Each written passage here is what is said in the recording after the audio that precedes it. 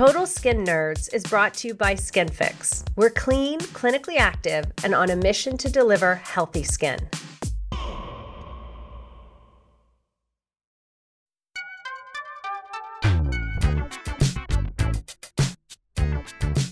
Welcome to Total Skin Nerds. I'm Amy Gordonier, founder of SkinFix. Total Skin Nerds is where I get to nerd out with some of the world's foremost experts in skin. We deep dive into issues related to skin disease, skincare ingredients, diet and lifestyle modifications to support skin health, and even spiritual practices and their skin benefits. Today in Season 2, Episode 3, I'm chatting with two true skincare gurus, Gloria Liu and Victoria Fu, the founders of the popular skincare science blog and podcast, Chemist Confessions. After earning chemical engineering degrees, both women landed jobs working together as cosmetic chemists at L'Oreal. Gloria and Victoria became fast friends with more than a few shared passions. They loved chemistry and loved formulating beauty products, but what they didn't love was the lack of transparency and education surrounding formulations, ingredients, and how they interact with the skin. They created Chemist Confessions with a mission to empower consumers with approachable science education, unsure whether anyone would be interested in the perspective of a pair of chemists. The blog took off and is today a go-to resource for information on skincare formulation, ingredients, and the skin. They followed up with the Chemist Confessions podcast, one of my absolute favorites. And they also have published a book called Skincare Decoded, which lives on my desk and is an easy and digestible reference for skincare science and information. With their unique insights, I thought it would be fascinating to tap what they know about the treatment of acne, one of the most vexing skin concerns and one we all can relate to. I think we'll learn a lot about the evolving science of acne, what we think we know, and what we've gotten wrong. Stay tuned, skin nerds. Trust me, you're going to learn a lot from them. I sure have. Nerds. Victoria and Gloria, so happy to have you on Total Skin Nerds. You guys are my absolute favorite podcast. Your content in beauty, I think, is some of the best of all beauty content out there. So really grateful that you're joining me on this Friday afternoon on Total Skin Nerds. Thanks for having us. That was an awesome intro. Yeah. Just want to replay that to ourselves every day. I'm going to say it's a nicer intro than we give ourselves. Yeah. Well, I can brag on you. And I also want to say to all of our listeners that you guys have to listen to their podcast, Chemist Confessions. If you care at all about skincare, which you obviously do if you're listening to Total Skin Nerds, these guys are the pros, and they go topic by topic and they go deep.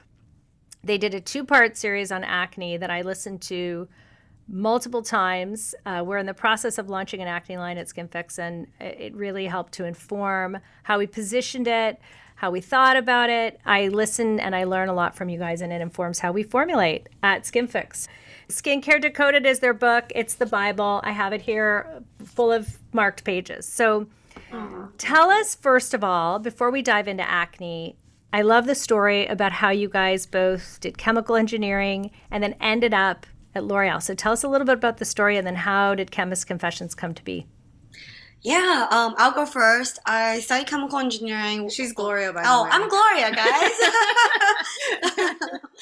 Yeah, and I apologize. I lost my voice during the holiday season, and with everything that's going on, it just doesn't seem like it's going to heal for a little bit, so I'll be a little bit hoarse during this recording. But yeah, I studied chemical engineering school. Had nothing to do with personal care, formulation. At the time, my education was geared towards like working in oil refineries. I also did a little concentrated course on sustainable energies, thinking that, you know what, I don't want to do oil refinery work. I want to go the other route, do clean energy. All fine and dandy. Could not find a job on graduation. It was just like a bad time for that kind of market. So I actually landed an internship at L'Oreal, luckily. And at the time, I didn't even, because my education wasn't geared towards formulation and any sort of personal care CPG production science. So I was surprised that I got the offer, but it was awesome. I went there and we formulated lipsticks for a summer, or I formulated lipsticks for a summer. And after that, I'm like, I have to do this. I have to turn this into a career. So that's kind of how I found my way to the beauty world. So what did they ask you at L'Oreal then? I mean, what were they looking for given that you had no formulating experience? Were they just looking for your your chemical engineering background and they figured they could teach you how to do lipstick? Yeah, kind of. The first foot in the door is the right majors, and they kind of assume that like you learn problem solving skills, a good foundation of science. They did expect that most of their most people will come in and learn on the job. They just want to know that you could learn on the job. And something that I find that was very interesting was during my interview process, they asked a lot about like products I use, products I wish I see on the market, because we are in a field, sometimes we complain about it, but it's also the reality of it is this field is very marketing driven. So even for their scientists and researchers, they really wanted someone that has an awareness to what's out there as well. Yeah. So Victoria, how did you end up through chemical engineering into L'Oreal? Was it a similar path or? Similar path because it was also chemical engineering. I was probably even more lost than Gloria in a way because I did not want to go down an oil refinery. I was like looking at all these like big distillation columns. I'm like, I don't know if this is for me or how am I going to apply this. So, oh no, it's junior year. I don't want to do this. Yeah, so, I need a job. What am I going to do? Exactly. But I was really lucky in that I found a professor I really enjoyed and I was really interested in the work he was doing. And his work was in like nano encapsulation. So I thought that was fascinating. The course was awesome. And it turned out that his lab was doing work in acne, which is something that I have like a lot of personal feels and experiences with. So I was like, this is awesome. It's something that is in my realm that I was curious about. And then on a topic that I felt like I could apply the knowledge to, I think I really needed like the application of it to really just bring all of what I was learning home. Because I think sometimes when I sat in class, I just felt like I don't have a passion about this. So I had that experience and realized I just really enjoyed the research. I ended up extending out my education and finished a master's in nanoengineering, continuing the research, and then decided, okay, it's time I get a job. And it was not looking too good because I was headed on a pharma track. And again, same questions of, I don't know if I'm really going to like this. The project timelines are long. It's a lot of pressure. Just honestly, a real, just high stress job. And I was thinking like, at the end of the day, I just wanted fun, honestly. Like I wanted a career path. If I was going to dedicate many decades of my life to working, like please at least let it be fun. And so I just blindly applied to a bunch of cosmetic companies, all sorts. And then luckily got an interview with L'Oreal in the skincare lab. And that's how I met Gloria because our cubicles weren't right next to each other. Amazing. And were you guys in New Jersey or were you? Yes. Yeah. Yes. Okay. So I also started my career at L'Oreal on lipstick, but I was a comparative religion major undergrad. So not a science major, but ended up, I know, wonky. Everyone's like, what are you going to do with that? I'm like, I don't know, maybe go into marketing.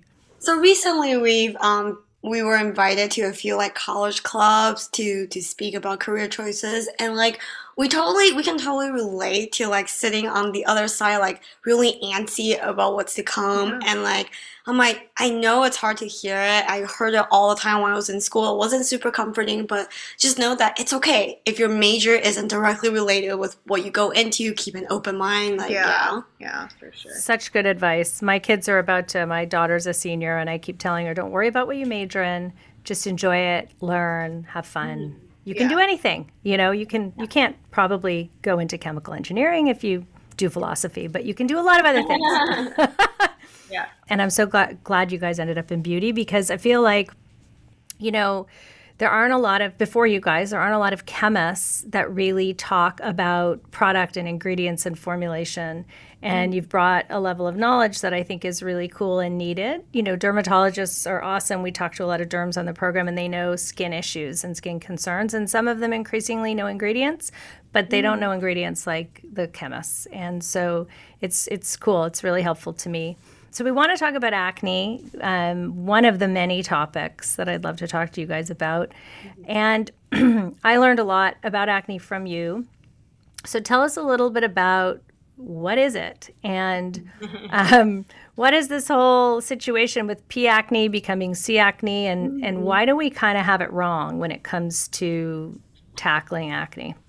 Yeah, so acne is a chronic skin disease. It is something that people can deal with. It's not just a teenage situation. People up until their 40s can still deal with acne, and it's incredibly complex. And yes, it was formerly known as P. acnes, Propionum bacterium acnes, but then got a name change because they realized that it was much too broad. Ultimately, in order to just really focus on the bacteria that was dealing with acne vulgaris, like, they realized they needed to specialize it, because if you looked at actually the realm of P. acnes, that also involved like certain bacteria that were very common in like fermentation process, it just like really didn't apply. So just kind of like made it a little more granular and more like a focus. So that was the reason for the name change. And in terms of why it feels like we've gotten it wrong is more that there was just so much focus on this idea of bacteria overgrowth, to the point that when I think about dealing with acne and in my teenage years, it was just focusing on ridding yourself of bacteria. Murdering everything living on your face. Exactly. Exercising, just completing an exorcism on your skin, which is so bad for your skin. And it's why like antibiotics have just been around for as long as they have. Like, it was such a huge focus. And now we see that not only is it complex, we knew that it was a hormone-driven issue, but they know that there's different and also important factors that are not being considered in the treatment of acne. So that's why acne deserves a new strategy for sure. A new strategy. What are some of those factors that are contributing that we're not treating, or maybe not always able to treat? Yeah, so C. acnes is one of the factors, but other things are change in sebum production. They have seen that excess oil production does lead and correlates to acne growth, acne lesions. There's also something called hyperkeratinization, which is this cell proliferation in the pores that can basically create a really nice situation for acne overgrowth, and is what leads to a clogged pore. And then also this inflammation that really can just drive your comedones from something that might be a little bit more tame to something that is painful, can be cystic, and can really just let's say complicate your breakout situation. So those would be the four main points to look at. And I think inflammatory response is definitely one that's like gotten a lot better light in recent years. That, and combined with like a more gentle approach to the bacteria problem, because as Victoria mentioned, we're honing more of the specific strain that may be causing acne, and there's a lot more talks about microbiome now. Now it's not about zapping every living organism. People are starting to understand that like you need to upregulate the good, down the bad. It's a little bit more nuanced than that. And such an important point, because C. acnes are not necessarily bad for your skin. They're not inherently bad. It's just an overgrowth. It's an imbalance of bacteria, because happy skin has has like a happy diversity of all these, microbes that are on your face. And then it's just overgrowth that contributes to the acne lesion. And it's interesting. It seems like more and more we're starting to understand that a lot of skin issues are related to just a dysbiosis of the good, bad bacteria, balance on the skin. I mean, the fungal acne. And so it's interesting that we're finally getting there, and there's starting to be new approaches. So when you guys are formulating an acne product, what are the things that you're trying to accomplish? Like, what are the modes of action that you think, okay, we need to do this, we need to exfoliate, we need to reduce sebum? Like, what are the things that you think about tackling? I think anyone that deals with acne knows there's never going to be a single ingredient that will solve your acne situation. It's just not how that works. If you look at just even in the retinoids family, that's probably one of the most well-studied categories for tackling acne. You'll see that only Accutane is really one that can address like these 4 focus points that we just discussed. So you're definitely going to need a team, and everyone's combination is very different. So for us, it's really more, and on top of that, as formulators, we know that not all these actives are going to like playing together. Or sit in the same formula together. So with that, we try to say, it's like, the approach is really like, what is your main, I know we're going to get into this later, but like, what is your main, I would say acne fighter, whether it's retinoids, adapalene, you're using a prescribed azelaic acid, treatment. That's all good and dandy. And then you're going to want to build around that, in terms of targeting inflammation. And also, like treating acne is one part, but it's also managing your routine while using these treatments, because healthy skin is important to, being able to treat, I guess, like accommodate, being on these treatments along with sunscreen, so it's almost like this delicate juggling act you have to do in your skincare routine. So one single formula would be hard for us to say, but I would say like in terms of skin routine, there's definitely a strategy for sure. For our online, I was just gonna add, like for our online, we don't have like a one product that's like uses these OTC ingredients. But for us, like we definitely like pummel our products filled with soothers just to kind of like let that be the buddy to go along with your really aggressive actives. Especially now that people are getting more well versed in ingredients, they're starting to realize that hey, one salicylic product is really not gonna cut it. Yeah. But on the flip side, people are getting a little brave with what they're layering. So you see like it does take a cocktail of actives and products, but sometimes people are like, okay, I'm on tretinoin, I'm gonna jump on BPO, cell acid, I'm gonna take antibiotics. And for us, it's like giving them enough soothers to help them write this out. Yeah. I love that because the skin barrier in the end of the day is getting sort of overwhelmed with the chemical warfare that's going on to treat the acne, and then having your skin sort of have that support is so important. So when you talk about the heavy hitters in your book, you touched on them, Victoria, the retinoids, the sal acid, benzoyl peroxide, azelaic. I actually don't know if you included benzoyl peroxide, but talk about what the heavy hitters are actually doing and how you might choose one over the other, or do you know until you try them? Yeah. That's really tough to say how to choose one over the other.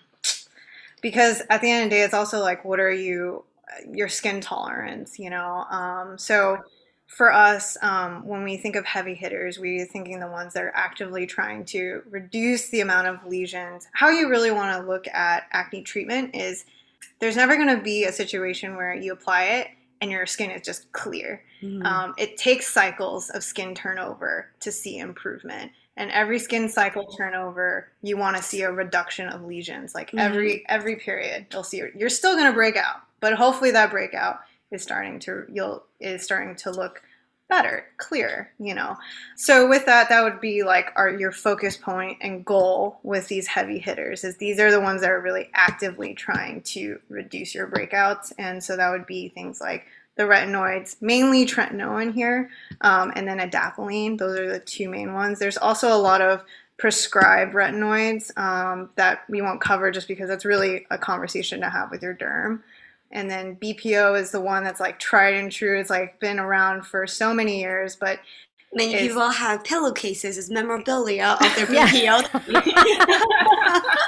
Yep. Exactly. And it has been shown to work, but again, it's also another one that does come with some irritation and some side effects and some permanently damaged clothing. So those would probably be your main areas that you look at as heavy hitters. Yeah, and I think cell acid is a lot of people's like entryway to acne treating actives because it's in everything. It's fine, but it is a very narrow scope as far as acne targeting treatment is. It targets the hyperkeratinization problem. It's exfoliator, and obviously you'll hear about it talked a lot about as something that will help cleanse out your pores because it's an exfoliator. But it is just one aspect of treating acne, and I think a lot of people end up getting disappointed because there are those like those cell acid targeted treatment that claim that, oh my god, you're gonna wake up to clear skin, or this is going to like zap all your acne or whatever lingo they use. But yeah, cell acid is great as a supplement, but definitely too narrow to really solve long-term problems. Yeah. So you need a more holistic approach. You need something other than just cell acid in a product. Yeah, we would basically say we wouldn't put cell acid in the heavy hitters category compared to like BPO and adapalene and tretinoin. And those would, and azelaic. I think you had azelaic in there as well. We did, but Gloria, can you share our frustrations with azelaic? Azelaic acid is one of those ingredients that has a lot of great data on it. It is a very high use level ingredient. Most data shows hyperpigmentation and anti-acne properties at 20%. It's very hard to come by. At that level, you often need a prescription, and those formulas are rare, and part of the reason is it is a garbage ingredient for chemists to work with. Yeah. You talk about ingredients like niacinamide, deserve the good rep, and part of the reason why it's everywhere is, you know, like anyone can formulate with niacinamide. It's very easy to work with. It's like a chemist's best friend. Azelaic acid is that molecule that just sits there and be like, I don't think so. I am not going to do what you want me to do. It doesn't not solubilize today. Not in water, not in alcohol, not in oil. I'm just going to chill here. So that's why you get formula that's a little pasty, a little gunky, and you can get it to be like an okay cream, but in a way, like that texture almost goes against what like people with acne are looking for because it's thick, it's kind of gross, and if you are working with a slightly less experienced formulator, it's going to be a little gritty even. It's a hot mess to work with. Well, we just formulated a couple SKUs with it, and I would agree it was tough. It was really tough, and we went multiple rounds with the chemist. Oh, that's so exciting! Yeah, he nailed it. But it was gritty. It was clunky. It was also hard to stabilize. All the things you're saying, but we got there in the end. We got there in the end with a spot treatment with 10% azelaic and 2% BHA and 2% niacinamide, and so it's a nice. But it was not easy. So I hear you. I hear you completely. Now, in terms of then the next level down, you guys talk about sort of the secondary ingredients that you want to think about when you're looking at acne topicals. Talk a bit about that. So secondary is really, we think of as your exfoliants. So just like we said about cell acid, glycolic acid, and in fact, gluconolactone is the one that actually has been tested in comparison with BPO. So we would say that these are great just to keep cell turnover moving. It's actually a good component to have in your routine, regardless of having acne or not. But there is like some data on there and like its help and improvement in acne breakouts. And I think the one thing that has been interesting for us is every year we talk about exfoliants. We do an annual update. We also refresh like our knowledge of what's going on in the research space. And this year, I think what we realize is we've come to this conclusion, even though it's more been a theory, that mandelic acid is this weird one that people associate with acne. Partially because like it has this property where it can be slightly lipid soluble. But it's like structural cousins to cell acid. Exactly. And so if you do a little research, you'll realize the data is like kind of mysterious in terms of how it kind of got its claim to fame.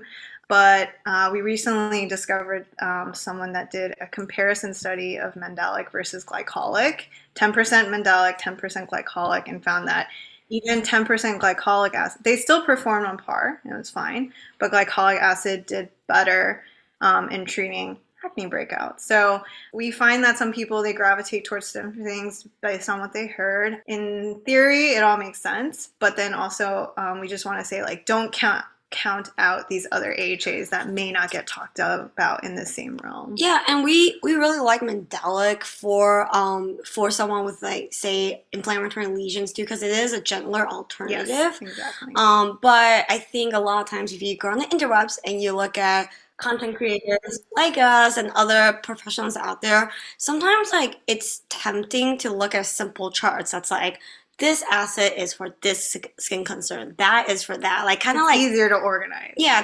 make a very simple statement like that. But what we find is like, hey, like as far when chemical exfoliants are concerned, glycolic is a gold standard all around. And let's say if you have a very angry lesion and you're not tolerating it well, we're not saying go for it. But at the same time, like in the long term, it's still the gold standard. Don't count it out just because you're seeing a chart that there isn't a check mark next to glycolic on acne. Yeah. It's still helping. And like, even if, I don't know, just like the act of effectively chemical exfoliation is what you're trying to do. Yes. Right? Yeah. Well, you guys raise a good point, because you talk about the research, and I think that's where there's a lot of, and you talk about this a lot on your podcast, there's a lot of inconsistent information out there about skincare. There's a lot of even inconsistencies in research, but talk about how important is data to you guys. I mean, do you care about the data? Do you care that there's research? How important is that? So it's everything excites us on what we talk about, how we formulate. But we'll say like we're all in a field where data is a little sparse. And some can sometimes seem skewed. Yeah, absolutely. And like sometimes we kind of talk trash about ingredient on podcasts. And one thing we'll have a follower that send us a paper say, hey, like, have you guys seen this? Like this paper seems to show this ingredient in a better light than the way you guys talked about it. But the thing with data in this field is like sometimes it takes us so long to put together an episode because you have to read the whole paper, because you might see a sexy headline with a sexy conclusion that's like this ingredient is super helpful for like whatever. Yeah. And then when you look at the actual data and actual methodology and you're like you're like, how many times did they use it a day? Yeah. How did they pair it? Like it's used with this formula, so the protocol can make a huge difference. Yeah.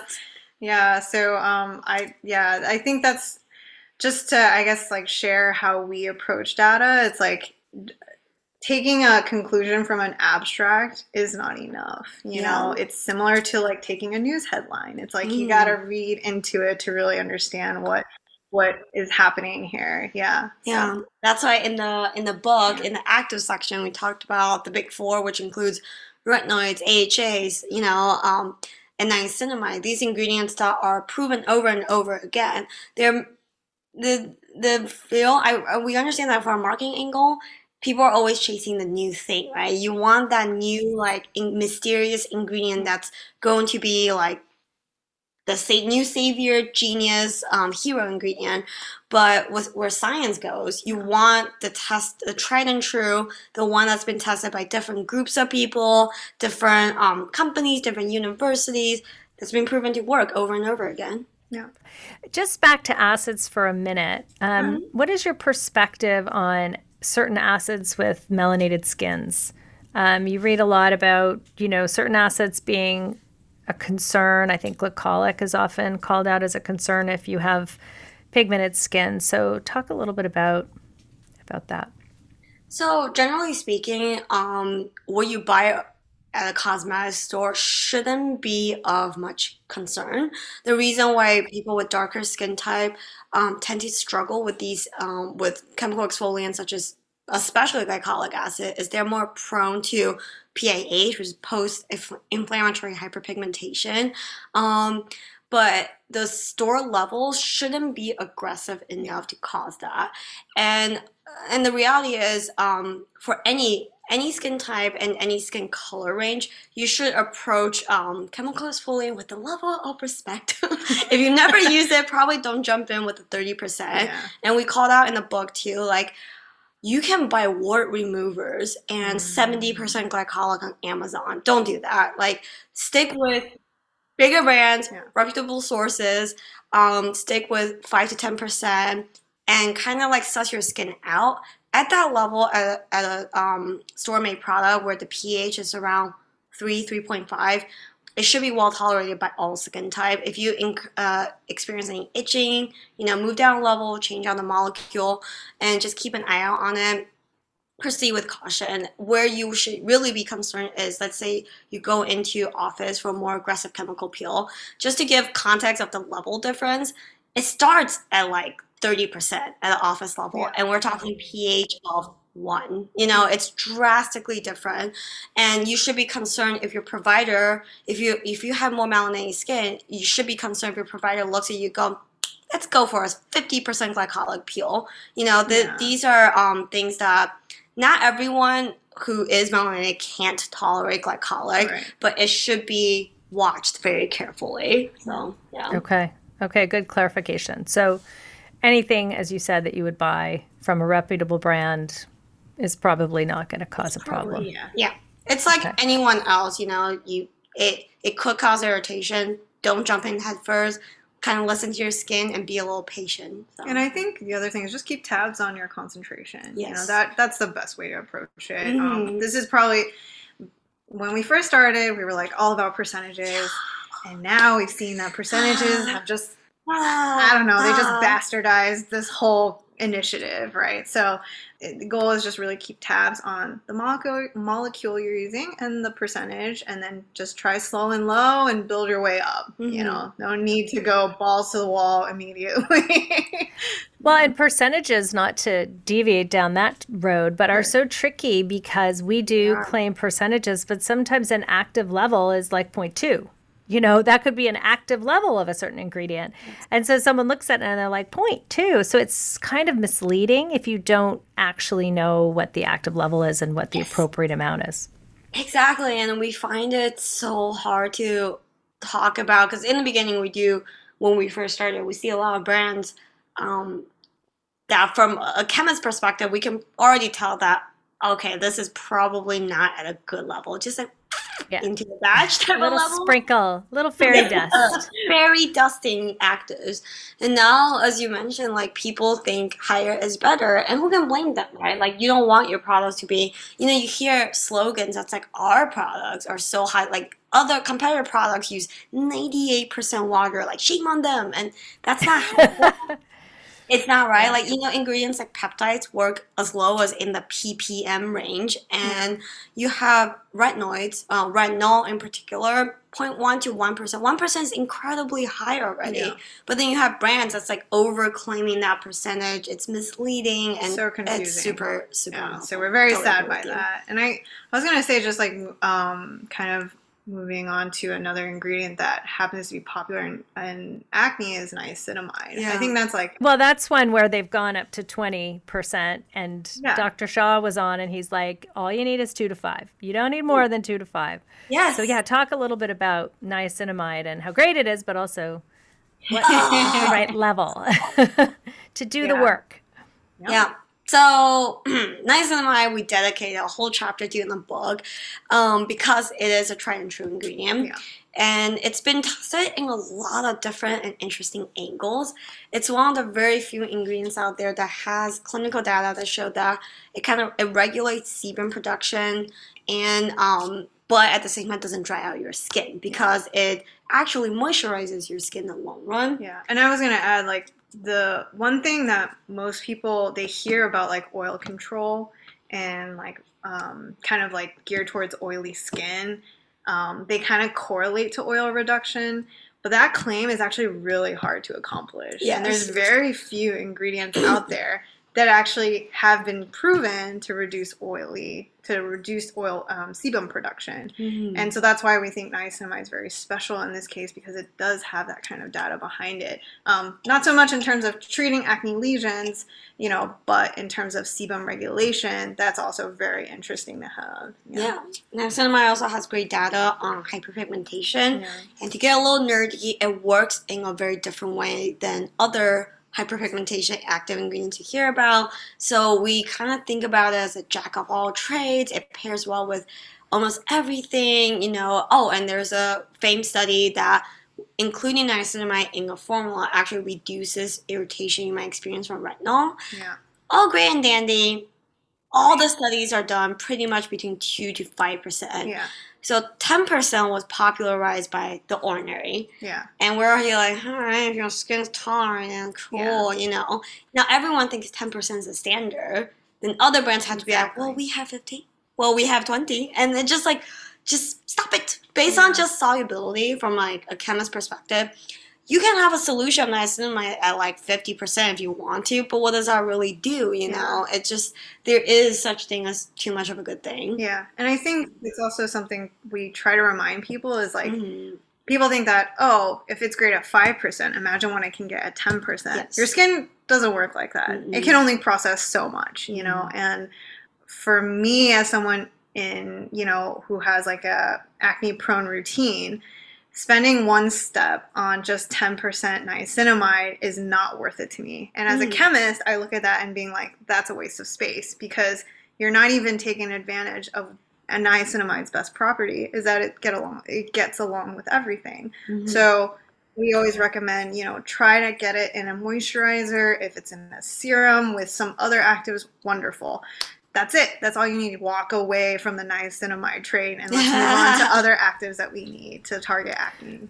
I think that's great advice. We've been using a complex, you guys are probably familiar with it, that combines a 2% sal acid with a 2% niacinamide. And, our chemist loves it because he says it mitigates some of the irritation that can come from the sal acid and helps to combat some of the dryness. So that makes sense. But I love this topic because we're also trying to educate that more is not better, especially if you're someone with sensitive skin or skin issues. Sometimes that is not the best thing. So let's talk a little bit. One thing that I loved on your podcast and in your book was I think more on the podcast, you talked about how cleansing can be a viable treatment step for acne. And then I think you said the two sort of acne go-tos are cleanser and spot, and everything else can be more sort of skin supportive. But let's talk about how can a cleanser actually do any work when you're rinsing it off?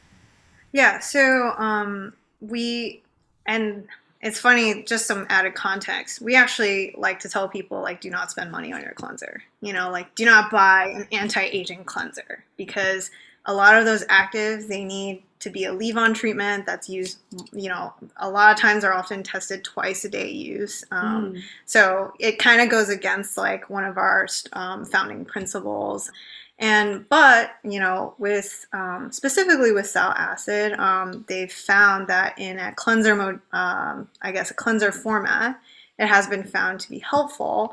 And we think that deserves merit because in acne routine, what happens is you're usually trying to pair a lot of treatments together and layer. And sometimes you cannot manage doing a 2% toner versus, and then you've got to use other treatments. Sometimes that layering just doesn't work. And so we tell people that, based on the data, it does show that, even with this almost like temporary event of washing your face with this active, it has been shown to be helpful.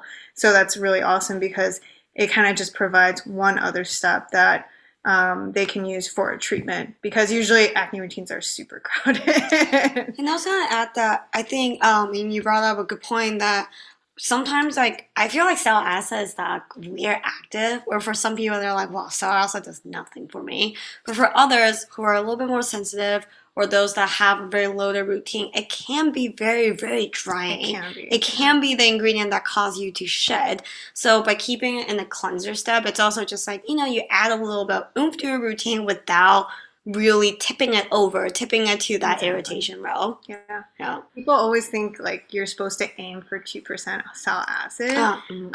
And yes, in data, you would see that it's always tested at 2% because it's the only thing they're using in the routine. But when you have this combination of other actives, 2% can be a lot, And so again, like we mentioned with all chemical exfoliants, it's like, you don't have to hit 2%. If you can get it in a cleanser mode, or if you find it in 1%, give it a try. You might see that your skin's a lot happier with that concentration.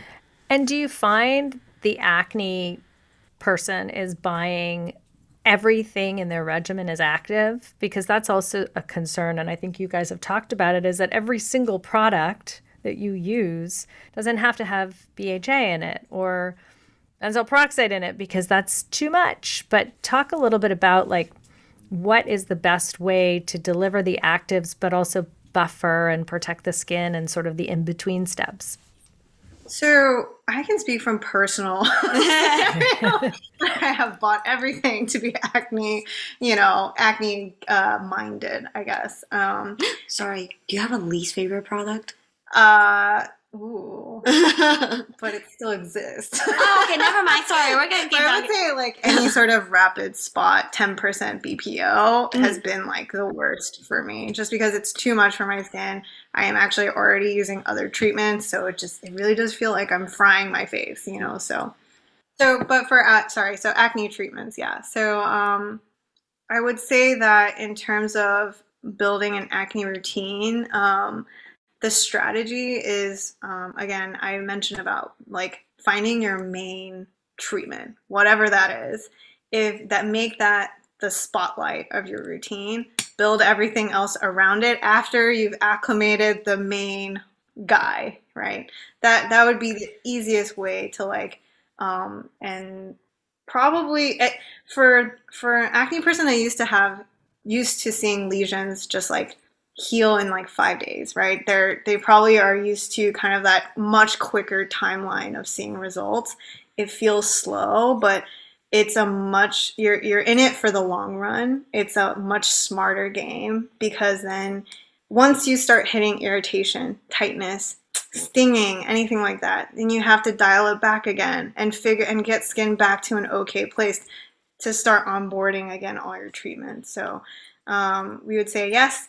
It's really hard because if you look at skincare and shop for skincare, everything's like, oh, helps with oily skin, oil reduction, you need your acids, you need, on top of your acne meds. So I think it's too easy to build a completely acne-based routine, but that's really not, it just doesn't really capture everything that you would need, right? Because you still need your sunscreen, you still need a solid moisturizer, you need all those soothing actives. So just don't forget those other players that are also helping. Yeah, and I was also gonna say like keep one type of active ingredient per SKU.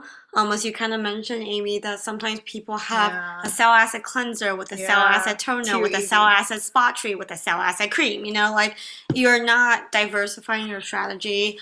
Again, we're not saying like jump into laying 18 different actives at the same time, but the other way around is also a very common mistake is you can buy a whole line of products, whole range of things that has one type of active. So you're completely overwhelming your skin with one type while neglecting the other aspects of acne. Yeah.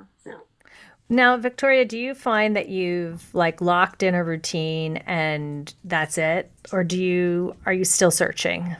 Are you still like on the hunt for the perfect acne regimen?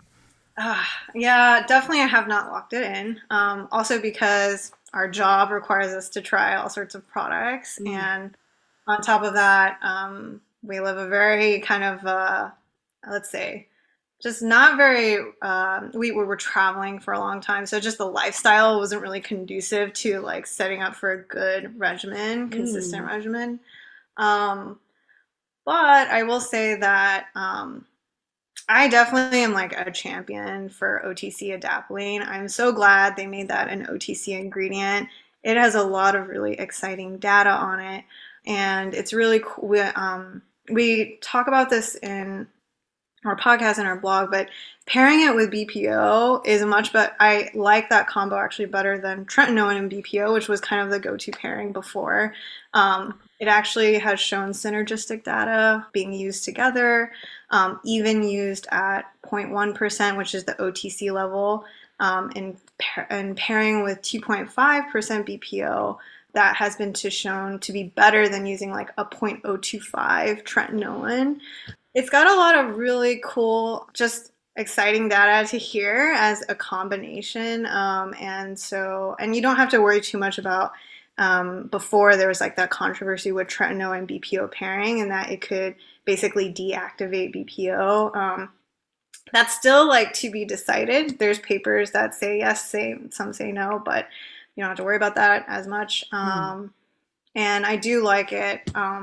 I use adapalene currently, and I just think it is a very gentle retinoid to try for anyone who's like looking for or just haven't really given it a shot yet. Yeah. So that would be like my go-to. I use at night. Okay, so some questions from our listeners. And what I love about you guys as well is that you kind of say, this is our lane. We're chemists. We know a lot about ingredients, and we know a lot about skin and how these ingredients interact with skin. But there's always a point at which, and some of these questions I think will lead you to that, you say, talk to a derm. What is sort of your thinking on that with respect to acne? Like, when do you think, and you talked about it in your book, I think it was really clear, like, when does someone really need to consult a derm and leave the OTC solutions behind and look for something a little bit more rigorous? Yeah, so we typically say it's like, if you've been at it long enough and you're just frustrated or you're just lost, that's a good sign. Another one is usually when it starts to get painful when you are dealing with cystic acne. Topicals really can only do so much, you do have to manage expectations a little bit with your skincare. They work, but then there are situations that are a lot more complex, and derms can give you a much more tailored approach. So yeah, and then definitely anything that if you're dealing with acne and you're pregnant, that's immediately please go see a derm. Yeah, there's so many ingredients in the acne realm that's like a wee tad sketchy during that time. Yeah, it's like always you want to take a conservative approach, and so a lot of people are like, no, it's better to just have your doctors work with you on that. Yeah, another aspect of that is doctors can help. It's like having an accountability buddy on your journey, because you're not going to go to one derm visit and be done either. They're going to have to assess how you respond to, say, the first round of prescriptions and kind of follow you through on journey. Mm-hmm. And you're just not going to be able to self-diagnose yourself every month to say, this is okay, I'm doing good, let's keep going, or let's bump up, dial back. That's what a derm is for. Yeah. And definitely, like, whatever routine you have, bring it into your derm. Have them like have a very full picture as to like what you've been using, your history. We always say it's kind of a red flag if they don't really care about that, because it's that history is important, and then we also like to say, if you have self-diagnosed yourself with fungal acne, definitely go see a derm, because you should not be self-diagnosing yourself. And if it really is fungal acne, really the derm will be the only one to help you with that situation. Yeah. It's a very, very different set of needs in that instance. Well, and you guys talked a lot about on your podcast too, well, you do in general, not just about acne, about sort of skincare forensics and figuring out what the right regimen is for you and the right levels. And with acne, I'm sure that's even more acute, and it's going to take time and trial and error, and a derm can help you on that forensic journey if you give them the information about what you've been trying and what hasn't worked or what you haven't liked. Okay, so one of the first questions, which you touched on a little, is what is the ideal routine for someone who wants to get rid of acne scars but also treat active acne at the same time? Yeah, so it's okay. I would say that there's not a lot of data that really looks at those two things, but I've already talked about this already and raved about it. But there is one study, a long-term study of 0.3% adapalene and BPO. I forget the concentration of it. It actually looked at the improvement of acne as it healed over time and found that it did help in terms of its healing and potential for scarring. So and this was a recent paper. So seeing that is very exciting ultimately. And if you are looking to kind of help with scars, that usually involves an in-office procedure. So again, it's probably better for a derm to have that conversation, and they will also know when it's like time to almost like expand out of actively treating into managing and healing. They're the best ones to make that judgment call. And I want to add that it's going to be tough, but don't forgo the sunscreen. Oh my gosh, yes. Tend to make the healing process so much better. The sun just exacerbates everything, which includes any sort of potential for, like scarring and that appearance thereof, like if there's any sort of pigmentation that come in because of the sun, it's going to be very tough. Yeah. You guys touched on this. What regimen do you recommend for pregnancy and postpartum? I know just we work with derm, go straight to the derm. Yeah. There's like, I mean, with pregnancy, this is definitely like out of our realm, and also, it's time for a more conservative approach. It's good to have your OB and or your derm vet your whole routine. Yeah.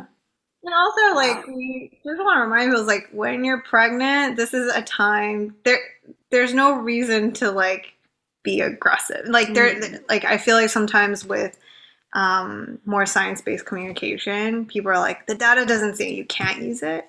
But then when you're pregnant, you're like, there's no reason to not have to listen to any of that. Like you're in a very delicate time of your life, and we. Again, as chemists, we're like, y'all should not be listening to us. We are not doctors. We are the formulator. Yeah. No, I love that. I love that you give that advice. I think that's important. We do the same. We're a skincare company. We're not doctors, and it's important that you get the advice from lots of different people. Are clogged pores considered acne? I really like this question because yes, they are. There are many types of comedones. Blackheads are acne. I like this question because it makes me feel like everyone is going through what I've gone through. And acne. Everyone has acne. Yeah, and everyone, it just shouldn't be as taboo. And I feel like it's so good to see it not be as taboo as it once was, when it can be just so like just really impactful as a teenager or just going through high school. But now, like, even seeing like these decorated zit stickers and things that just make it fun. I just love everything about like people's mentality going into acne now. So it's amazing. I have a 16 and 17-year-old, and they go to school with, my daughter goes to school with the little, and she loves to search for the shapes. And my son, I took him to my dermatologist in New York because it's very hard to get in to see a derm in Canada. And she prescribed a prescription topical. And he's like, do I need that? I don't care. So what? I have acne. Who cares? So I think, it's nice to see that in the teen demographic, because I was not like that when I was a teen. I was like, get it off, figure it out. But it's a totally different zeitgeist that they're living in with respect to skin positivity. It's great. Mm. And what is better to use with tretinoin, salicylic acid or benzoyl peroxide? Again, I would say it's BPO if you're looking to actively target acne. Salicylic acid, again, because it's secondary. There's actual data. There's actually quite a few papers that test BPO and tretinoin together. So that would be my go-to. Mm-hmm. Yeah. Okay. Awesome. Well, listen, guys, I just absolutely loved having you on. Would love to have you back to talk about all of the other topics in your book. It's so great to have two chemists, especially female chemists, in beauty, talking real science. And, you do it in a way on your podcast that is dense and legit, but is also understandable. So thank you very much. You inform a lot of my product development. So I appreciate it. I really appreciate having you guys on today. Thanks for having us. Yeah, this was fun.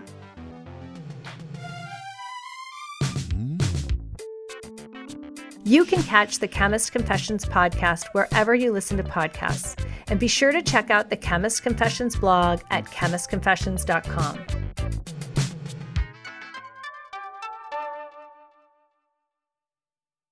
Wow, I learned a lot from them. I'm sure you did too. I want to thank Gloria and Victoria for nerding out with me and for sharing their acne expertise and insights. Here are 3 things that really stood out for me in our conversation. 1. One of the most important new insights in the science of acne topicals is a greater understanding of how the balance of bacteria on the skin surface, aka skin's microbiome, contributes to our understanding and treatment of acne. Specifically, the imbalance of good bacteria versus bad bacteria, or dysbiosis.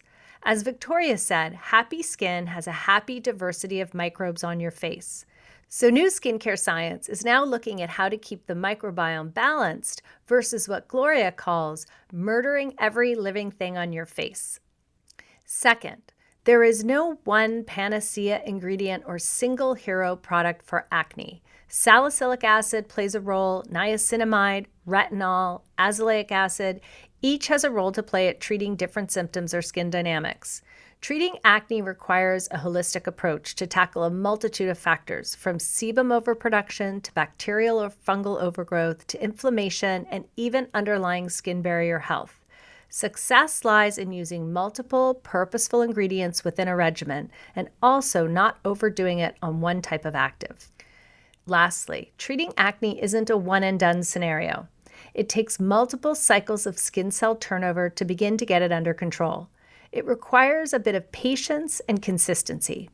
Breaking the acne cycle requires figuring out the regimen that works for you over time and adapting as you observe changes in your skin. So don't be frustrated if skin isn't clear overnight.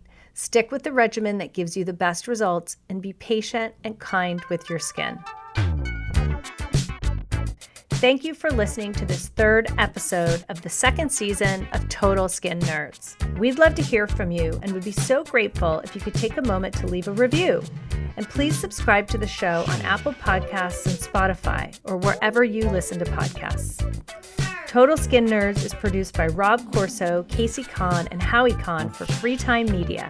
Our theme music is by John Palmer. Special thanks to Lauren Fonda, Amanda Natman, Megan Collins, and Carmine Montalto. And I'm your host, Amy Gordonier. Till next time, Skin Nerds.